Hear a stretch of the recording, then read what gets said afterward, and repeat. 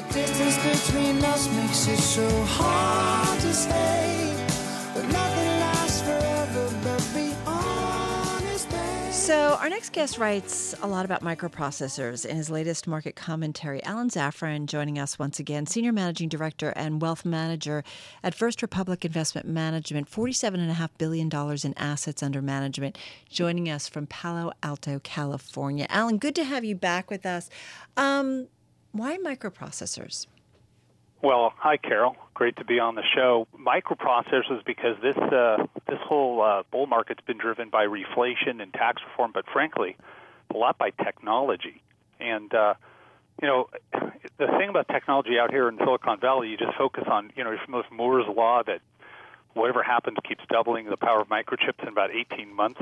It's been going on for 50 years, and I want to give you one analogy which is pretty remarkable. It was highlighted by Thomas Friedman in his latest book, which was called Thank You for Being Great. And he said, if you're trying to figure out the power of microprocessors, compare a microprocessor back to what a Volkswagen Beetle car was in 1971. So that's when Intel did its first chip. Right. And in that time, in 50 years, the microchip has gone up in performance by about 3,500 times in speed. It's literally about 90,000 times more energy efficient, and it's about 60,000 times lower in cost. All those numbers are insane to compute, but if you put it in the terms of what if I had bought a VW Bug, Herbie, the Volkswagen Beetle, back in 1971 for $10,000, that Bug today would drive at 300,000 miles an hour. You'd get 2 million gallons of gas, 2 million miles driven for each gallon of gas, and it would only cost you 4 cents to buy the car.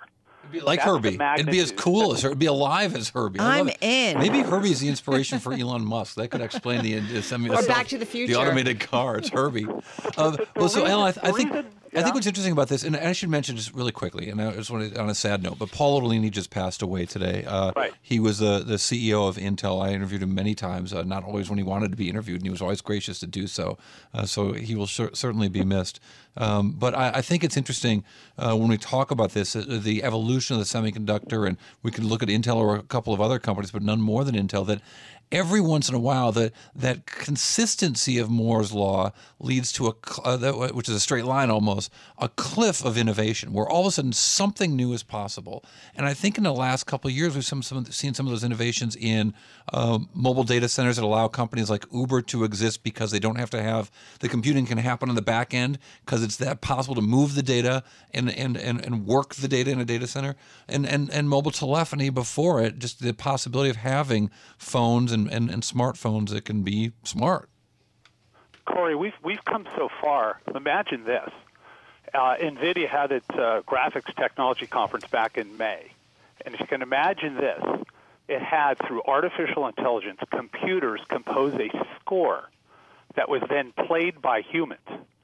It's the complete opposite. You think back, we build machines as humans, and we ask the machines to do things on our part. We're moving to a world, if you can imagine, where computers are architecting things for us humans to go do. And by the way, that score evoked a human emotional reaction amongst listeners. It was well received. So we're in this rapidly transitioning world, and we can sit and talk about stocks and bonds and valuations. But in the long run, the propensity of the human race to continue to expand, improve quality of life, apply new tools and technologies, that's all why there's so much optimism resonant throughout America, let alone here in Silicon Valley. It's amazing the steps that are being taken. They're revolutionary. I'm looking forward to the robot that can kind of take my place at work and I can go just to the beach for the day. That's kind of what I'm looking forward to. You don't look forward to that robot because that robot doesn't decide to pay you anymore. I want Alexa to do my exercise workout for me and burn my calories. So that we're all in the same boat. Well, having said that, is it too early to start thinking about the companies, the investments that are really going to be the drivers of tomorrow, in your view? No, it's never too early. Just recognize that valuations can get ahead of themselves. So, if you want to rattle off all the risks to the market, the ones you're going to hear is, we're 9 years into a bull market, valuations are above average.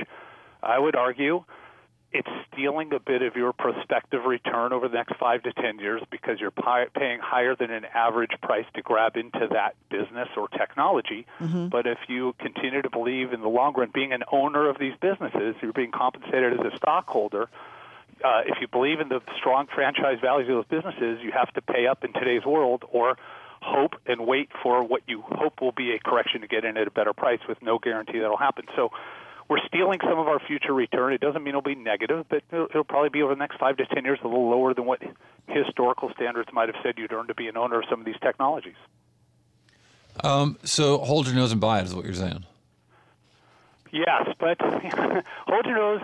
But the flip side of that is be diversified. Don't put all your eggs in one basket, and make sure you understand what it means to be down 20 or 30% at any point in time, because stocks have done that and will again at some point do it. They're still cyclical, and so don't lose sight of that. People in my career have gotten in trouble by owning too much of one thing.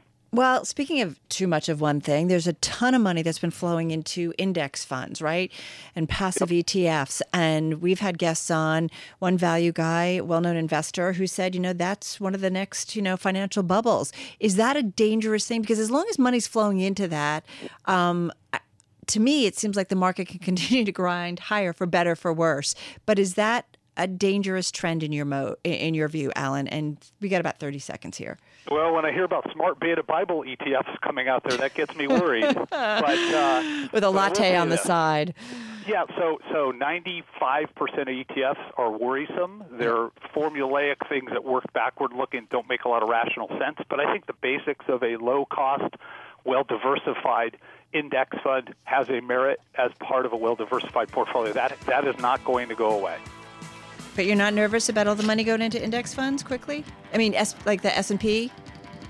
No, I'm only worried to the extent it extends valuations of the largest components of the index, but not in aggregate. All right, we got to run. Alan, thank you. Alan Zafran, Senior Managing Director, Wealth Manager at First Republic Investment Management, on the phone from Palo Alto, California. They've got $47.5 billion in assets under management. Folks, you are listening to Bloomberg Radio.